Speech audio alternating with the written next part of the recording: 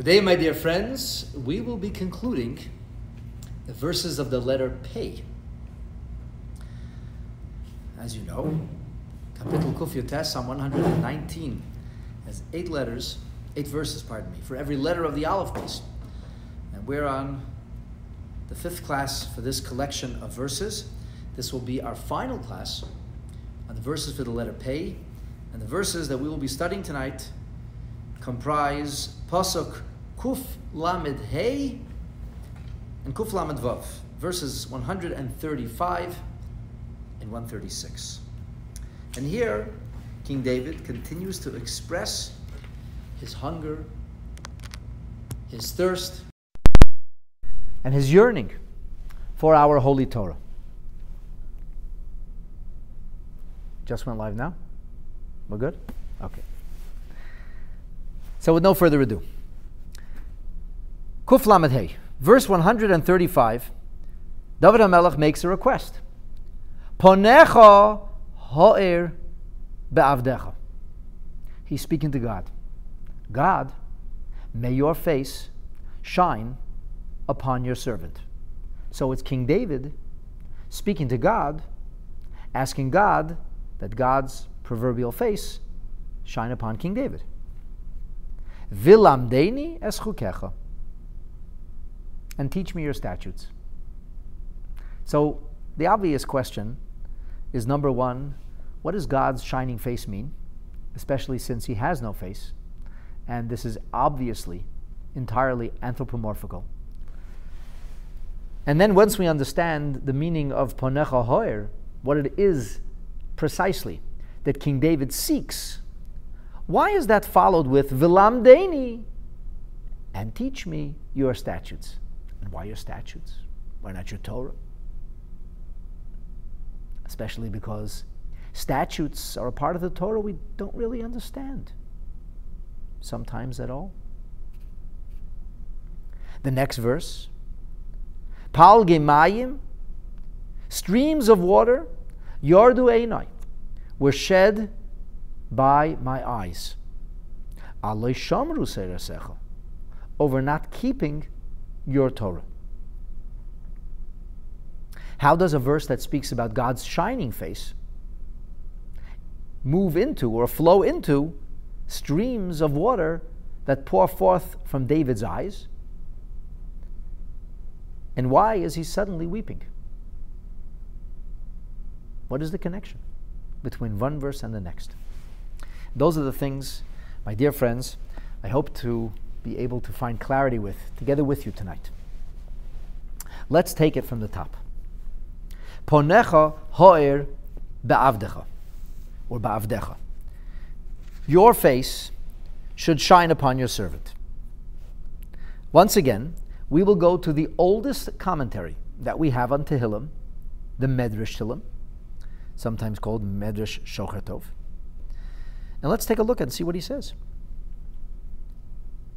Kach Omar David.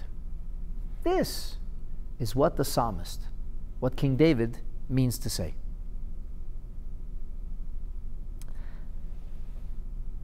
Al tistakel banu b'chema. Don't look at me in anger. Ela, rather, b'ma'or panim. Don't look at me in anger. Instead, look at me with a glowing or shining face. Maybe that means a smile.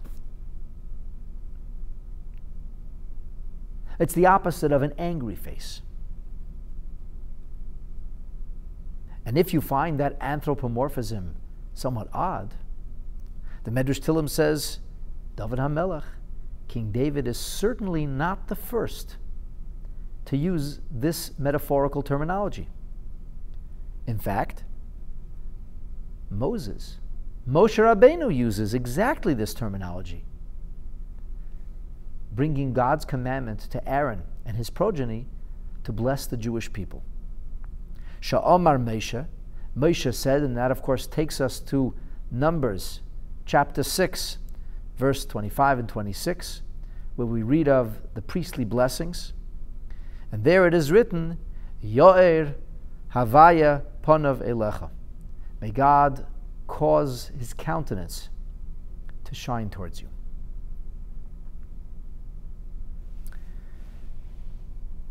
I find this medrash interesting on 3 accounts. Number 1, why is it that the medrash starts with the negative? Al tistakil. Do not look at us in anger, but rather with a smiling face. Number 2, David HaMelech asks, Ha'er. Ha'er means shine. That's a direct verb. Shine your face.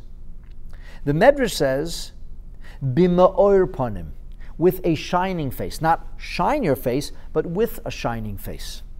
Obviously, the Medrash here is interpretive. The Medrash here is giving us the commentaries, explaining to us what David HaMelech was actually trying to say. How are we better, or in a better position to understand what David HaMelech said, or what forces us to say that David HaMelech meant a shining face rather than shine your face? Especially because David HaMelech now, apparently according to the Medrash, is leaning on the words of Moshe. And Moshe Rabbeinu says, Yor Havaya. Your face should shine. So that's like Hoyer, Yor. So the proof is, Kamesha Amar David, and yet the Medrash says, Bima'or panim. So clearly it seems that the Medrash A is trying to rule something out, and is giving us a broader understanding of the shining face. Obviously, if God will look with a shining face, his face will shine towards us, but it's more than just his face shining towards us. There's an element of a shining face. And of course, what does that mean? Obviously, my natural inclination then is to look into the Chumash, since the Medrash sends us off there, and say, well, take a look in the Chumash. Okay, so I figured I'd take a look in the Chumash and see what some of the commentary said. I want to share with you the words of Rabbeinu Yosef Bechor Shor, sometimes known as Rivash, one of the great Rishonim. And I chose this commentary to share with you because he gives us very graphic terminology, easy to understand, metaphorical idea that relates this notion of a shining face. Gift giving. Sometimes we give gifts, which means you give something without being paid for it, which would be a sale. So if you're not getting paid for it, you're gifting it. But sometimes we give that gift because we're forced to give the gift. One thing or another compels us, be it societal norms, be it some kind of responsibility we have towards somebody or something. Not every gift do we give willingly. So Rabbi Yosef says, Yesh neisen matana lechavere. There are some who might give a gift to their peer, avalei v'sever panim yafais, but not with a smiling countenance, with no happiness. Sever panim yafas means when your face speaks volumes. And of course, our body language communicates things that we sometimes don't want other people to know. Our face is without any question the most expressive part of our body. You'll never know if somebody's happy, melancholy, or angry by looking at their elbows. But the face, and especially their eyes, will tell us a story. It will tell us a story about the particular mood a person might be in. And as we'll see, it will also tell us a story about who or what kind of person this is. Kindly eyes, wise eyes, baleful eyes. So there is somebody who gives a gift, but it's leiber sever panim yafis. It's not with a gracious countenance. The perfect example of this would be God himself giving a gift to the Jewish people. And that's the perfect example because here in verse 25, Yored Hashem Panav Elecha, in the 6th chapter of Numbers, we're speaking about God. We're not speaking about a person. So we're just using human terminology to be able to understand and appreciate the relationship we're privileged to have with God. We find that when the people grumbled and they said, "Where's the beef? We want meat, steak, sirloin. Oh, that's not kosher. They wanted to enjoy life. They were unhappy eating this airy, flighty, mystical, strange superfood called manna. He said, "Tnul on a basar." So God sends them the proverbial quail, which should not be necessarily confused with the bird that we call quail today. We don't know with certainty if that exactly is the bird that they ate, but there is a kosher bird, which is called slav, which is broadly translated as quail, and it was given to the Jewish people. Tens of thousands of birds descended upon the camp, and they were flying at shoulder length. It was easy to catch them. But it was not given with a gracious countenance. God gave the gift of meat because he was compelled. So the people shouldn't say, God cannot provide for us. He can't give us what we ask him for. What happened with that gift? It kind of blew up. The people ate it, and then as the verse says, Habasar idenu beina shinehem, the flesh was still between the teeth for some of these people. They were still chewing, and they expired. So it didn't exactly take the image of a gift that's positive. It was given for free, undeserved, but it was not given with a gracious countenance. Lachach, that's exactly why the blessing is not that God should give, but that God should give us with a gracious countenance. Lachach omer HaKadosh Baruch Hu, yoir havaya panov elecha. Panov elecha. That's why God says, shine your face. That's what we say to God. Shine your face to us. Meaning, dear God, when you will give us things in the future, give it to us b'ma'or panim. Give it to us willingly, happily, with a gracious countenance. So this is the meaning of Yored Hashem Panav Elecha.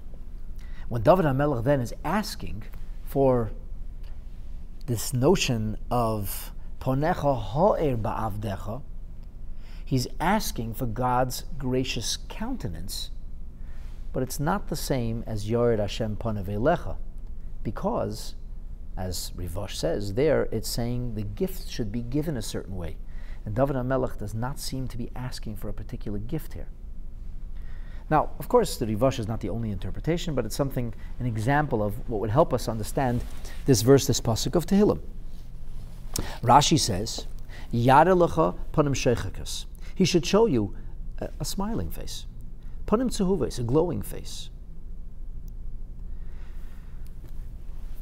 It seems to me that this Medrash Tehillim and the cross-reference to Yored Hashem Panav Elecha becomes the basis, the foundation for the primary commentaries on Tehillim. For example, the Ibn Ezra says, Ponecha. What is the meaning of Ponecha? Haratzain. Haratzain. David wants God's goodwill. It's God's goodwill. It's God to be predispositioned to him, providing him goodwill. To develop this a little bit further, we take a look in the commentary of Radak, Rabbeinu David Kimchi, who says, Yup, K'mei Yored Hashem Panav Elecha. And what does that mean? That verse that says Yored Hashem Panav Elecha, it means V'or Panecha Hi Ritzaynai. His glowing face is his will. Is his will. God should be favorably or disposed towards us or providing us with goodwill in everything. So God ultimately is our ultimate benefactor. He gives us everything. And God, who gives us everything, should do so to speak, willingly. I think the Metzudas David really brings it home. Let me share with you what he says. Reitza loymar. What David intends to say here is, Hareli ponim meirim v'sheichakas. Show me a face that is both glowing, meiros and sheichakas, a face that is smiling, a gracious countenance. V'hu inyan ratzoin v'chiba. This means goodwill. This means favorably disposed towards David HaMelech. It means love, chiba. David wants to be cherished by God. Benemar, and here it is not a blessing, it is not an instruction. Bilashon she'ela. Here David HaMelech expresses himself with a request. And the request is, Mi ben Adam l'chaverei, as if David HaMelech was speaking towards a peer, towards a friend. Very interesting words. This is not the blessing of Yored Hashem Panav Elecha. Here, David HaMelech seeks congeniality from God. So the Medrash, which said to us that Ha'er doesn't mean Yo'er, now makes a lot of sense. As the Metzudas understands it, B'mo'er Ponim describes the relationship. David HaMelech seeks a dynamically positive relationship with his Creator, with God. In the words of Rabbeinu Menachem, Baal HaMeiri, the Meiri says,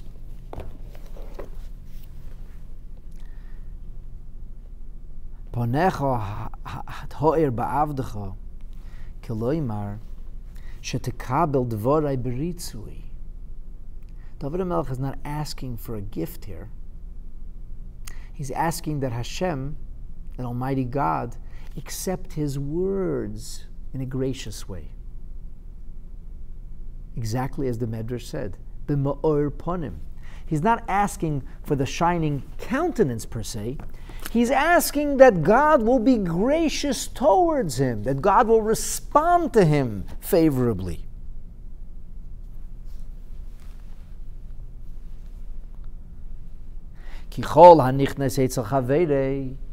And I don't know if the Metzudas David saw the commentary of the Meiri which predates him, but it seems so compelling to me that this great Rishon, many of us whose writings we didn't have until more recent times, I think until him they did have his commentary. He says, it's like somebody who comes to visit a friend, v'shoyel mimenu, and he asks of him, whatever it might be. V'halo mekable b'simcha, and the other is happy to see him.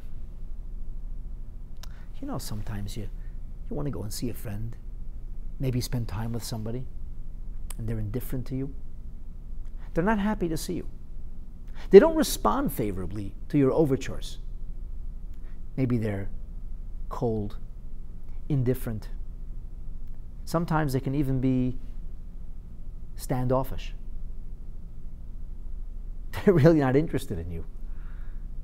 And then sometimes you come to a person and you're surprised. You don't think they'll even respond to you, but they're so gracious. How good does that make you feel? The greatest of the great, God, David HaMelech, a mere mortal, a human being.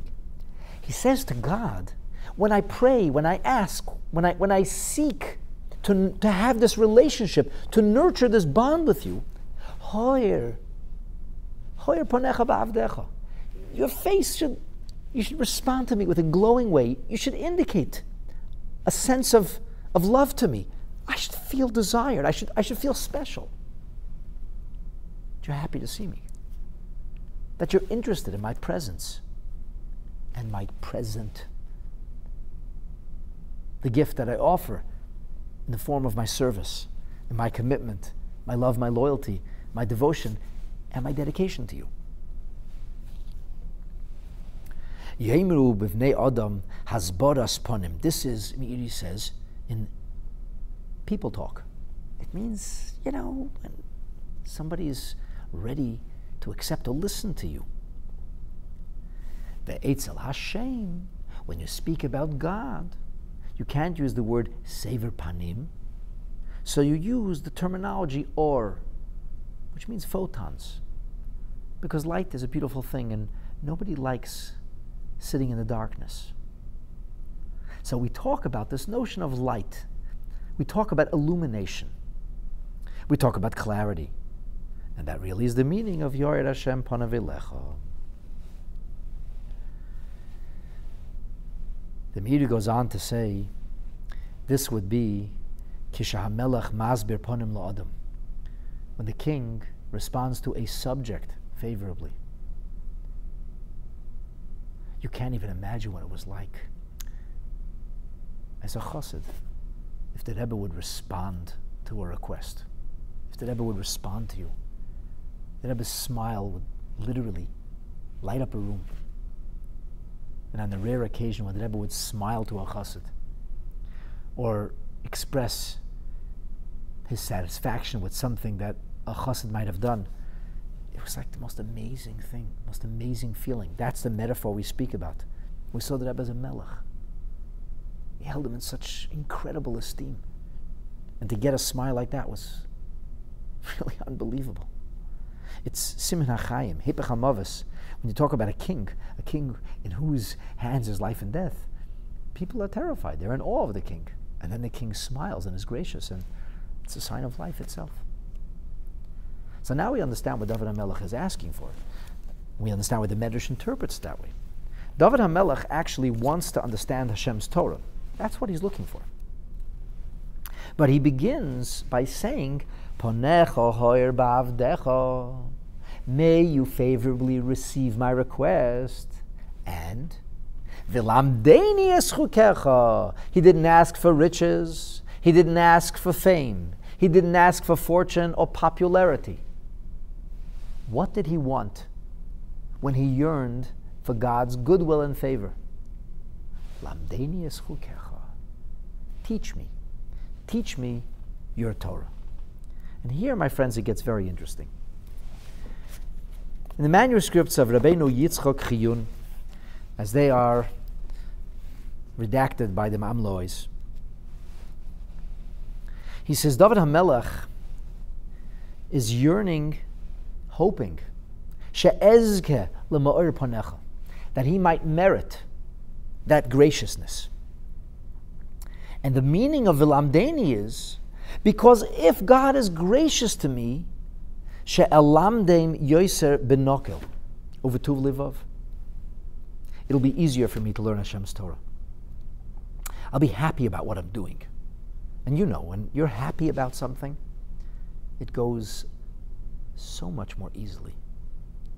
It's so much more meaningful, and it's so much more effective.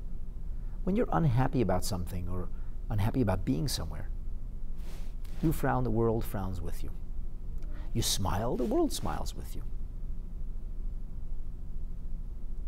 Any child who's in a classroom where he or she doesn't feel loved or wanted or cared about will wilt.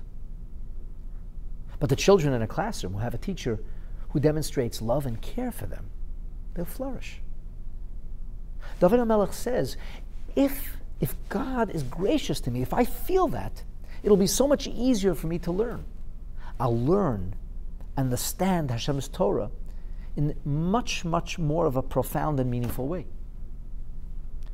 So we seem to be moving now from the notion of simple graciousness into what David HaMelech is really seeking, which is an enhanced relationship with God. And it begins with Ma'or Panim. It begins with a gracious and goodwill expression. But the gracious face or the expression of goodwill ultimately leads David HaMelech's request to be fulfilled, that he should learn with a greater sense of understanding and a greater sense of appreciation. Now, very interestingly, if you go back to the original pasuk, the verse that we had quoted from Numbers chapter 6, Yored Hashem panav elecha, which is the 25th verse of that chapter, the Sifri talks about Yiten lecha ma'or panim, God should give you a gracious face. But the Sifri also says, Yo'er ze ma'or Torah. Yo'er means the light of Torah. And he says, Ki ner mitzvah v'teira, because the ner, our lamp, is a mitzvah. And the Torah is photonic. It is understood to be, or metaphorized as light.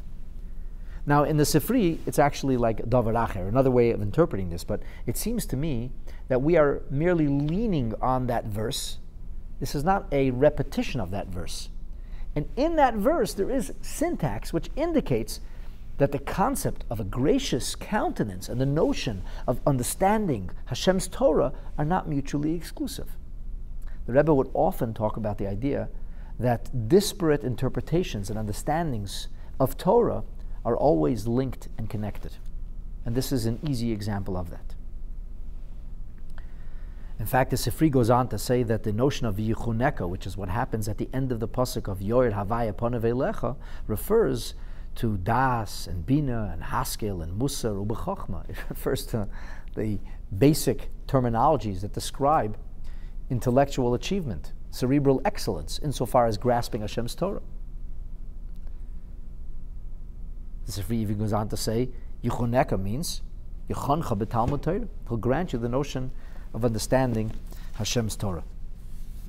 One of the Rishonim, who is known to us as Rabbeinu Tuviyahu, or Rabbeinu Tuvia, he says that this is the idea that Shlomo HaMelech, King Solomon, expresses in his wisdom in the book of Kohelet and Ecclesiastics, where he says in the 8th chapter, Chachmat Adam Ta'ir Panav, that the wisdom of a person is also metaphorized as photonic. It illuminates the face of that individual.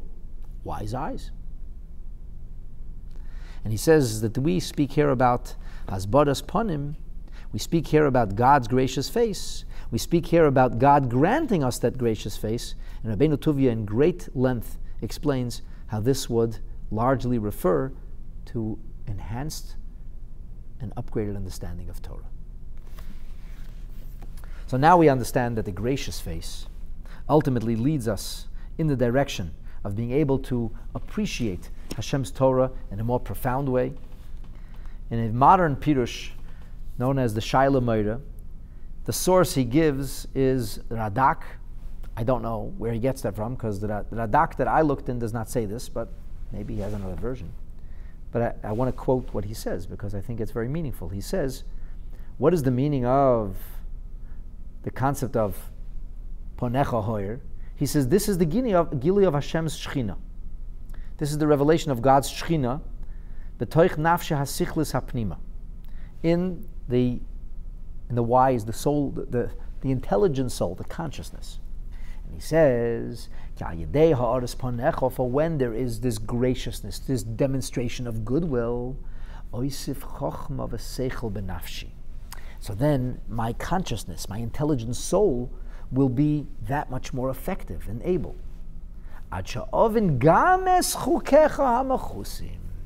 So that will allow me to understand even the chukim, even the mitzvahs, which we don't naturally, organically, or easily understand. For there are mitzvahs that are termed mishpatim, ordinances, laws that by and large human beings can understand. And for example, many of those laws have been brought about in different societies without Torah. Human beings have come to the conclusion that murder is evil, that respect for parents is normal, that human dignity should be maintained, that every person should have a sense of dignity. Today they call it rights. In Torah it's called responsibilities towards somebody else. So these are ordinances. These are actual mitzvahs in the Torah, but they're mitzvahs we can understand. And there are mitzvahs which are testimony and recall great events in our history. So we do things which enable us to connect to past events and miracles, causing us to ruminate on what Hashem did for us, so that we respond with reciprocity towards Him. And then there's the mitzvah which we don't really understand. It's called a chok, a statute. Some chukim can be understood to some degree. And David HaMelech asks for exactly that. He says, show me that graciousness, that goodwill, so that I might be able to understand even the chukim, even the most profound and difficult of mitzvahs. The Yitzhari explains it in this way. He says that a person might be brilliant and perceptive in one field of Torah knowledge, but then he's incapable of grasping a different subject. There are some people that do really well at understanding Jewish law, halacha, but they don't understand the refined philosophy or jurisprudence of the law. They're really good at coming down to a bottom line, a good Rav, not the biggest Rosh Hashiva. And then there are people who might excel in both of those areas, but don't do well when it comes to mystical teaching, when it comes to learning or studying Pnimiyas HaTorah, and vice versa. David HaMelech asked that Hashem grant him a proverbially shining face. And the proverbially shining face means illumination. And illumination is such, the nature of photons is that they do not discriminate. They illuminate equally. The sun shines on all of us in the same way, be we deserving or not. And so, if Hashem's face shines upon us, that we might understand all of Torah, even the statutes, even the things which are most incomprehensible within the framework or gamut of Torah, even those things we'll understand and appreciate intellectually as well. And the virtue, incidentally, of appreciating these things intellectually is that when we understand it, we can affiliate with it. We identify with it. It isn't merely something we do with subservience or dry obedience, but it's something for which we develop a sense of passion, something for which we have maybe a jingoism or a patriotism with regard to this mitzvah. We feel strongly about it. That's a good thing. That comes through Chochmah, Bina, and Das. That comes through the intelligent faculties. For the more we understand and the more mature is our level of apprehension, the more developed, the more sophisticated will be our emotional responses, which in the end lead to more meticulous observance. So this is what David HaMelech asks for. And this brings us to a very, very interesting place. I call this the third level of understanding this pasuk. In the third level of understanding this pasuk, I'll direct you to the words of the Tehillim Hashem, who said, David HaMelech requested, Sheyi Eloi Tzelem Elikim, that he should have the image of God, a divine image upon him. For when the divine image would be upon him, Yuchal Lilmeid Pekudei Hashem, then he'd be able to learn the precepts of God. So what does that mean? We talked about wise eyes. We talked about Shlomo HaMelech's ecclesiastical statement of the face, that it's illuminated by a person's wisdom. In the Tehillos Maharitz, he suggests that this is connected to the notion of the Gemara's statement in Masechet Nedarim. On page 49b, there was a princess, some member of Roman nobility, who saw one of the sages. And she saw a sense, his face was glowing. And she said, the man looks drunk. He looks like there's some kind of substance that's right now affecting him. And they responded, no. This is not a substance, lady.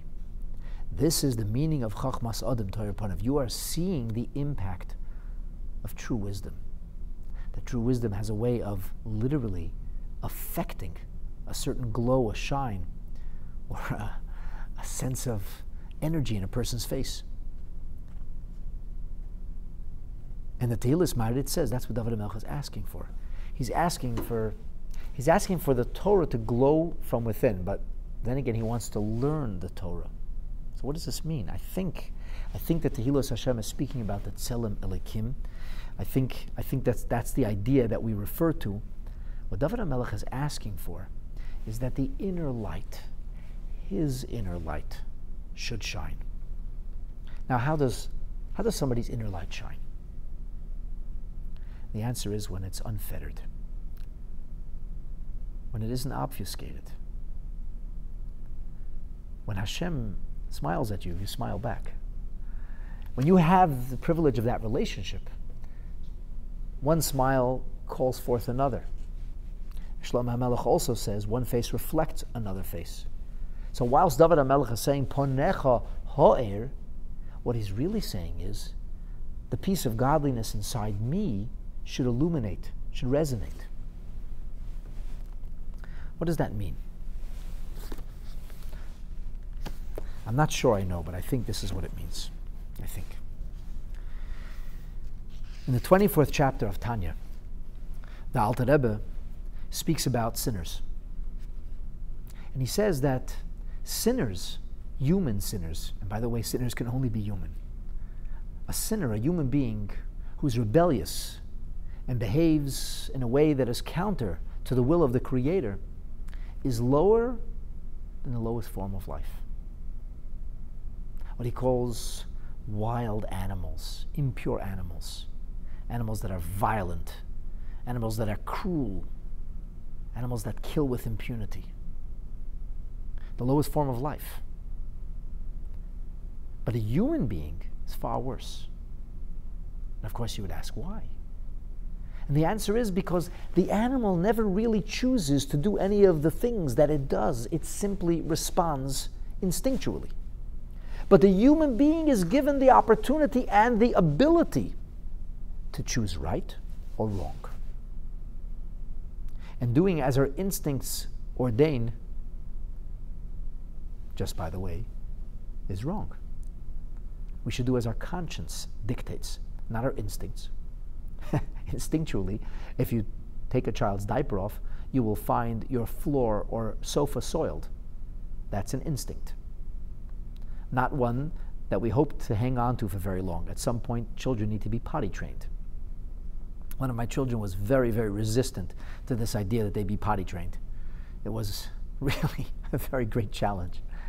And at some point, our pediatrician said to us, relax, he said to my wife and I, you will not walk him to the chuppah in diapers. And of course, when he was ready, at an age significantly older than the other children, this child decided to use the washroom too. And they grew up just fine. So we don't follow our instincts. When children throw a tantrum, well, they're just being children, terrible twos. When your child is a teenager and behaves like that, that's a big problem.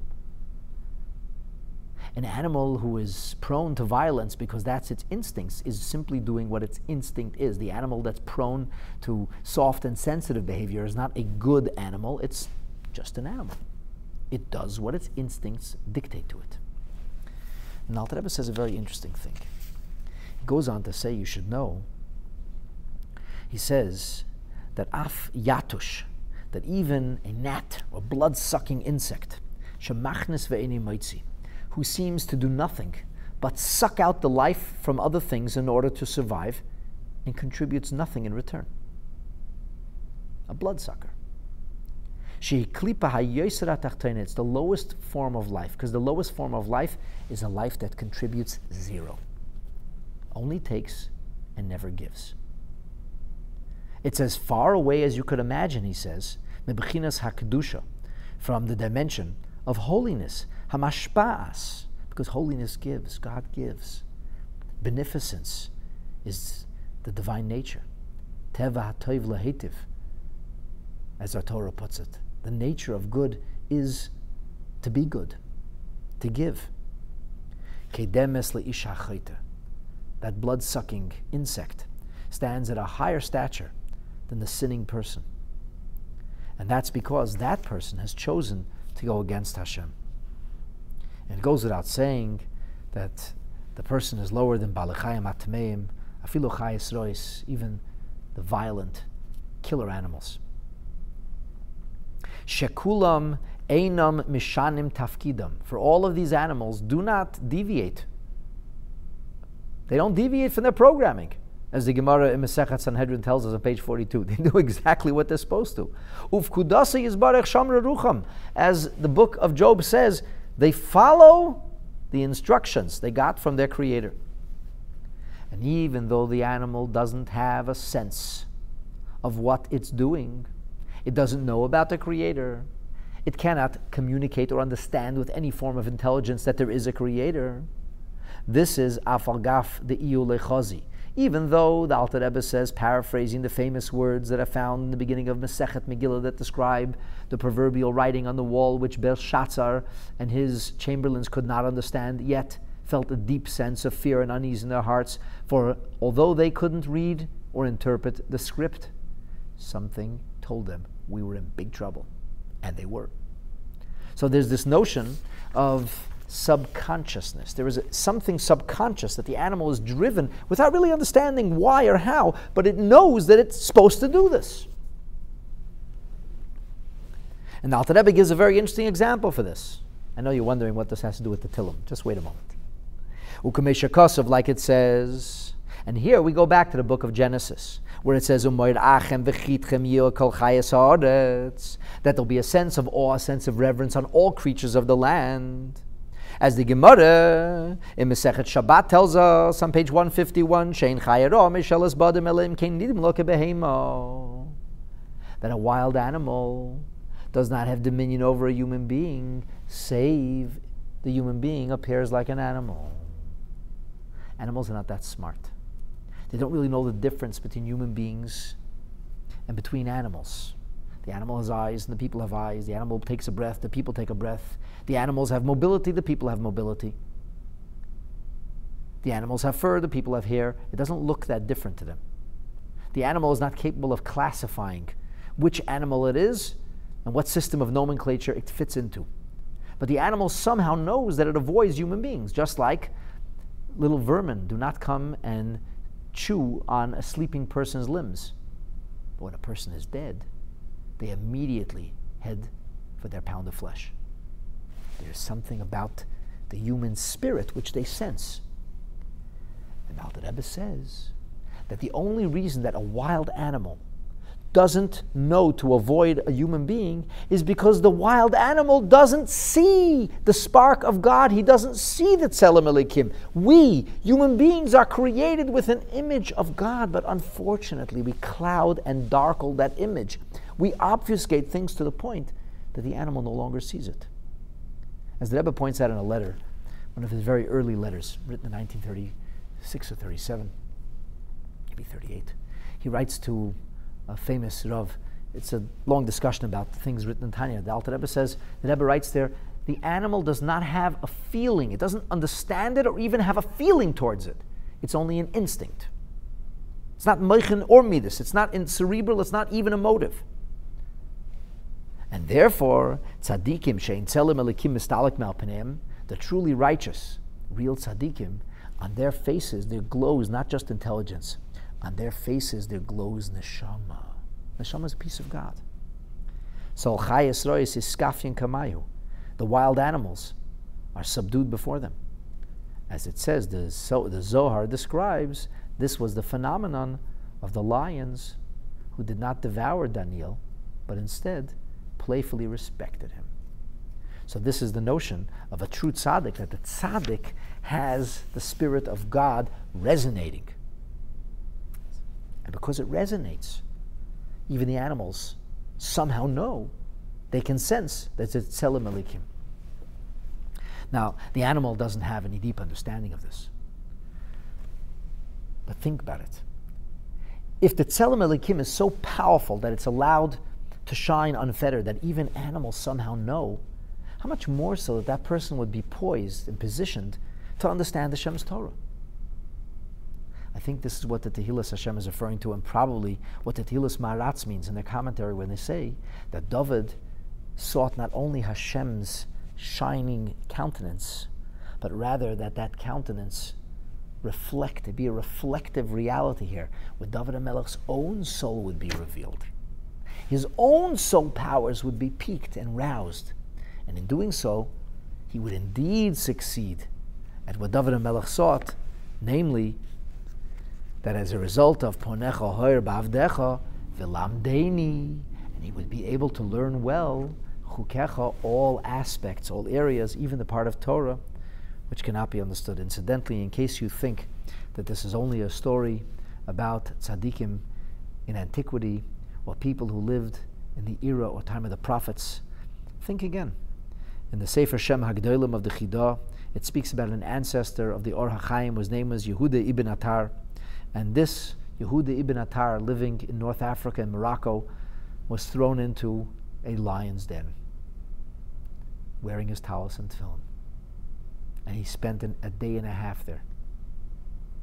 And when they came to take out his bones, the lions were playfully sitting at his feet, listening to him study and pray. a real story, which was witnessed by many people. In the Rishimus HaYuman of the Rebbe, so in the beginning of Tafresh Sadeches, I guess it will be the winter of 1938, he records a number of interesting things. It starts off with a record of Purim, different Purim customs that he saw from the Frierdiker Rebbe. And then he says that there is a story related in the name of the fourth Rebbe, Rabbi Shmuel, the Rebbe Maharash, about the Or HaChaim himself, who migrated from North Africa, from Morocco to Yerushalayim, and at one point he was left behind when a caravan did not wait for him because it was Shabbat. And as he was alone in the desert on Friday night, a desert lion came out of nowhere, and when the Or HaChaim demonstrated who he was, the Or HaChaim, that he was a person who was clean of sin. That's the way the story goes. He physically demonstrated cleanliness of sin. The lion remained near him the entire Shabbat, and on Matzoi Shabbat indicated that Or HaChaim ride on his back. And he rode on the back of a lion all Matzoi Shabbat, hanging on to the lion's mane until he was brought back to the caravan that had abandoned him. So there are stories. There's stories about the Baal Shem Tov and the Rabbeim. There's a story with Reb Shlomo Kaliner that's told by Ziknei Achsidim. Wild dogs once attacked him, and a similar thing happened. So there's this idea of revealing the concept of neshama. And now that we've come to part 3 of our understanding of Hoyer Panecha, right? First it was the shining countenance, the shining face, and then it was about being able to appreciate and understand Hashem's Torah. God should be gracious to David HaMelech and should give him the ability to look deeper into Torah, which ultimately means to allow his essence to be revealed. Now we'll understand the relationship, the connection between these two verses. Incidentally, and I say this really as an incidental, and I'll get back to this in a moment, in the Tehillos Hashem, he says that b'derech tzachus, with somewhat of a humorous approach, you could say that David HaMelech sought to become a reflection of Hashem's light so that he might influence others. And I don't think this is different than the idea of revealing the essence of who he really was, his neshama, his soul. That the soul should reveal itself, the soul should shine forth. Imagine that, if the soul would be visible on our faces. The holiness would be visible on our faces. You saw the Rebbe's face, you saw holiness. You could see it. Even us unholy people could sense it. Even animals sense things like this.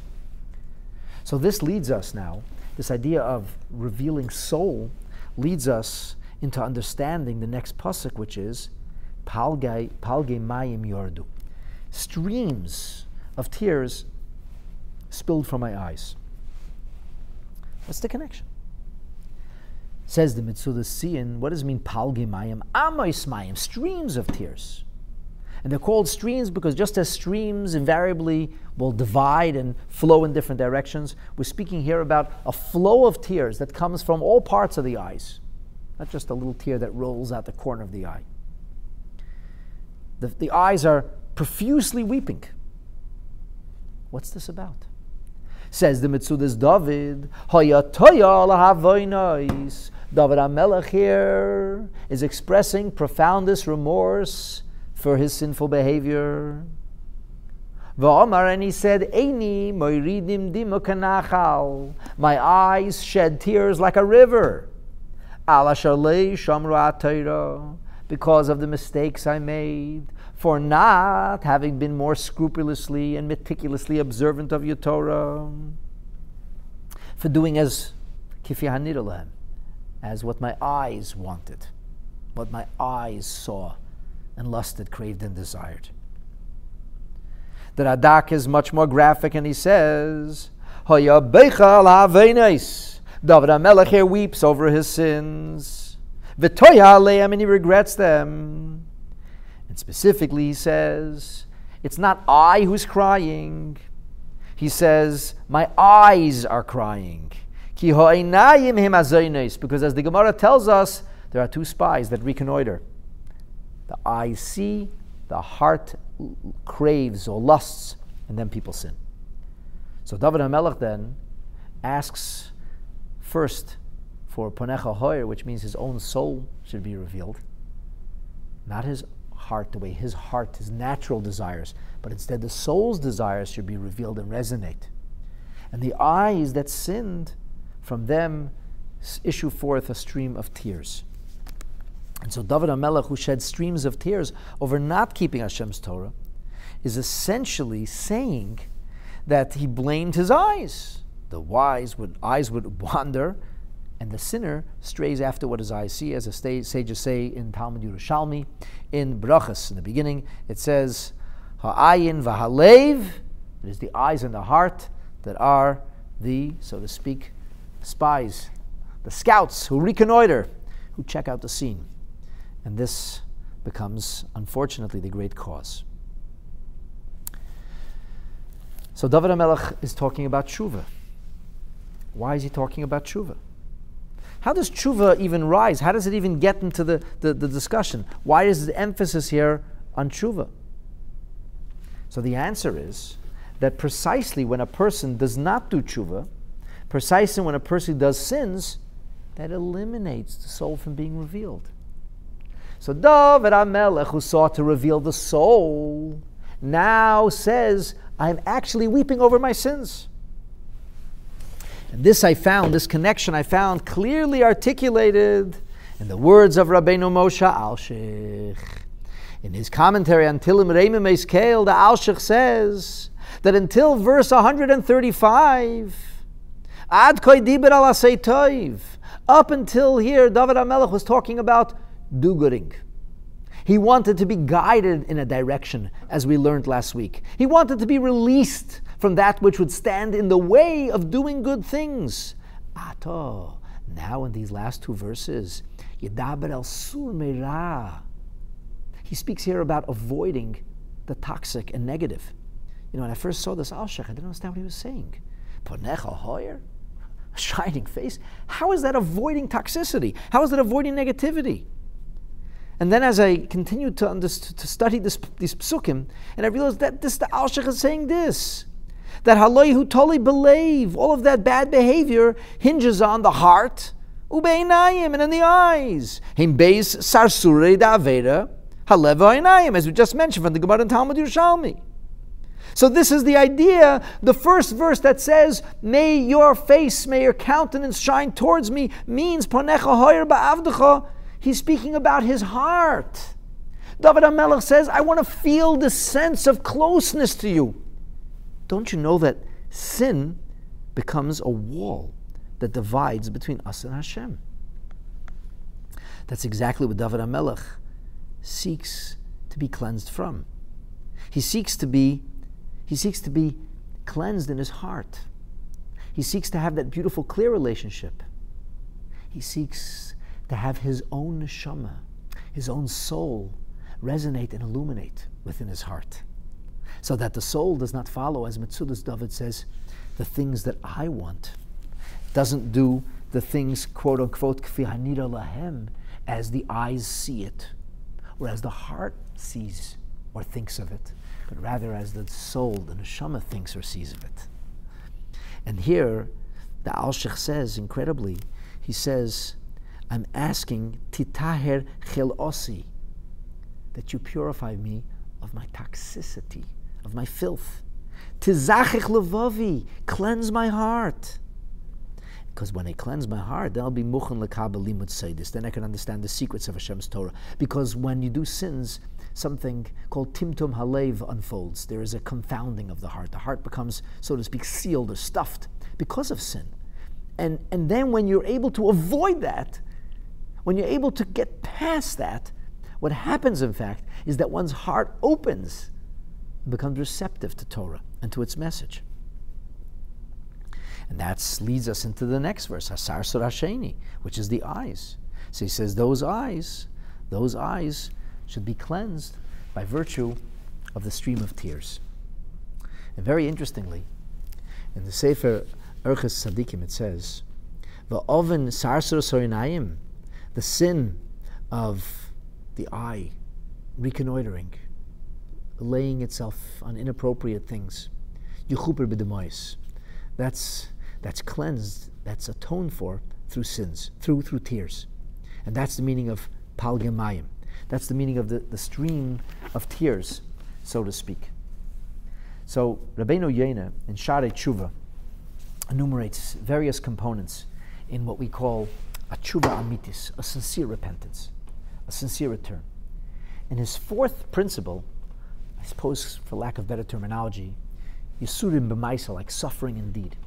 Rabbeinu Yonah says that every organ that participated in a sinful act and derived pleasure from it has to actually suffer in order to purge itself.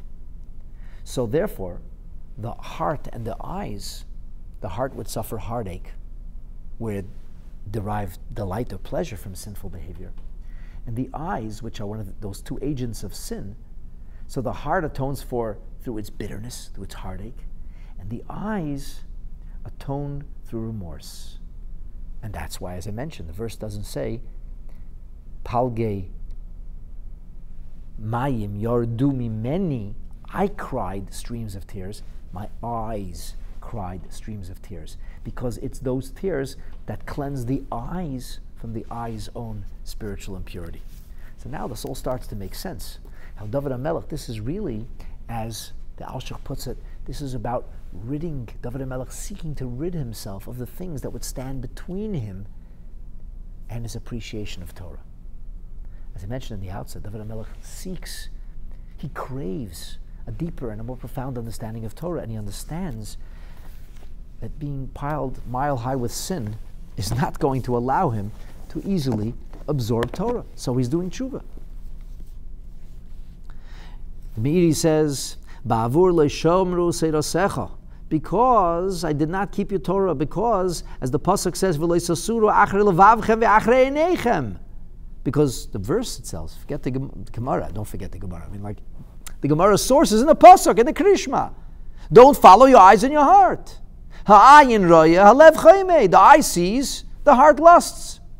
Ani mischaret. What does it mean he feels bad about the eyes and the heart? David HaMelech feels bad about the eyes and the heart because the moment you start to look when you're not supposed to look, not when you noticed, but when you look again, and when you start to lust and crave and entertain the sin of the thoughts of sin, which ultimately lead a person in the direction of sin. So David HaMelech is doing tshuva for these things, because what happens is, as a result of the sinful behavior, it eats away at one's own spirituality.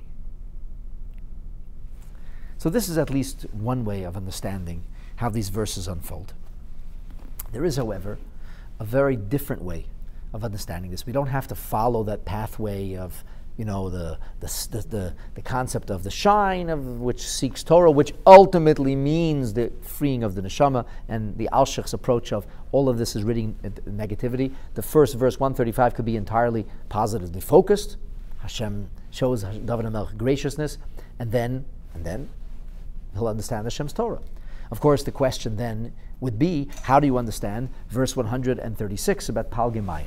So here's another interesting approach. And this approach actually is rooted in the Medrash. Incidentally, in the Medrash where I said, Al testakel banu b'chema, if you remember, I asked you that question, why do we have to emphasize, don't look at me in anger? According to this first approach, it makes a lot of sense. Medrash certainly would allow for that, because don't look at me in anger. Anger is what we would kind of engender as a result of a sinful behavior.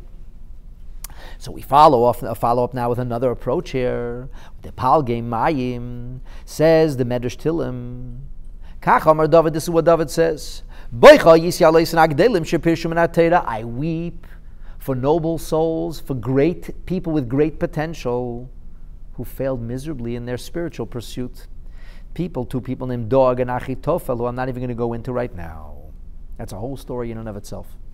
Because they didn't keep your Torah. In other words, David HaMelech wants to influence other people, as I said to you from the Tehillim Hashem before, and David HaMelech feels a sense of profound bitterness at those who don't understand and appreciate what he understands and appreciates. He feels terrible for them. He feels a sense of mercy, compassion. He feels a sense of sadness for these lost lives, these broken opportunities. And the Medrash goes in a very interesting direction. David HaMelech is crying about others' failures. So the Medrash says he wouldn't be the first one. About Rachel Imenu, the prophet Yirmiyahu says, Kol b'rama nishma. A voice is heard weeping on high. And the voice is Rachel mevake el baneha. Rachel is crying over her children.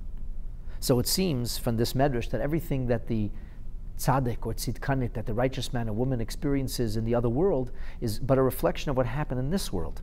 And the Medrash says, V'chirasa Rachel banim liyosef. Did Rachel ever see grandchildren? She didn't even see her son Binyamin. She died as he was born. Maybe saw him for a moment. She certainly didn't see Yosef's children. She died giving birth to Binyamin.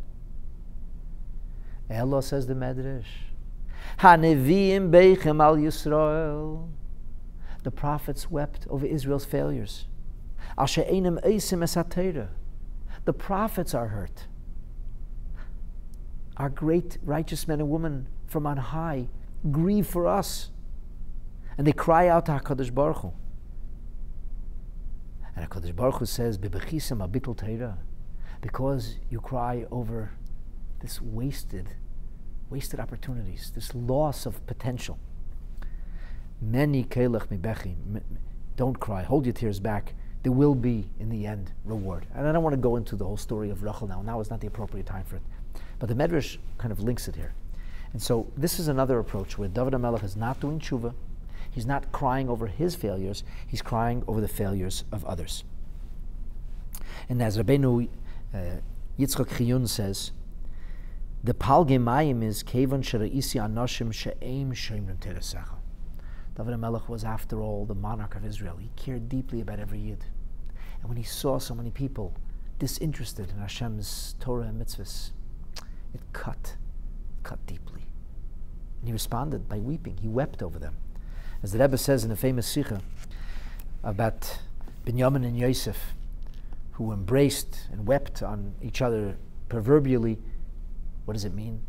So it says Binyamin was crying for Yosef's churban, the destruction of the future Beit HaMikdash on the territory that will be allotted to the progeny of Yosef. And Yosef is crying over the Beit HaMikdash, which would be in the territory allotted to Binyamin. And the Rebbe asks a simple question. If Yosef's progeny will suffer destruction and Binyamin's progeny will suffer destruction, then why in heaven would they cry about their own problems? And the Rebbe's answer is, you don't cry about your problems. You do something about it.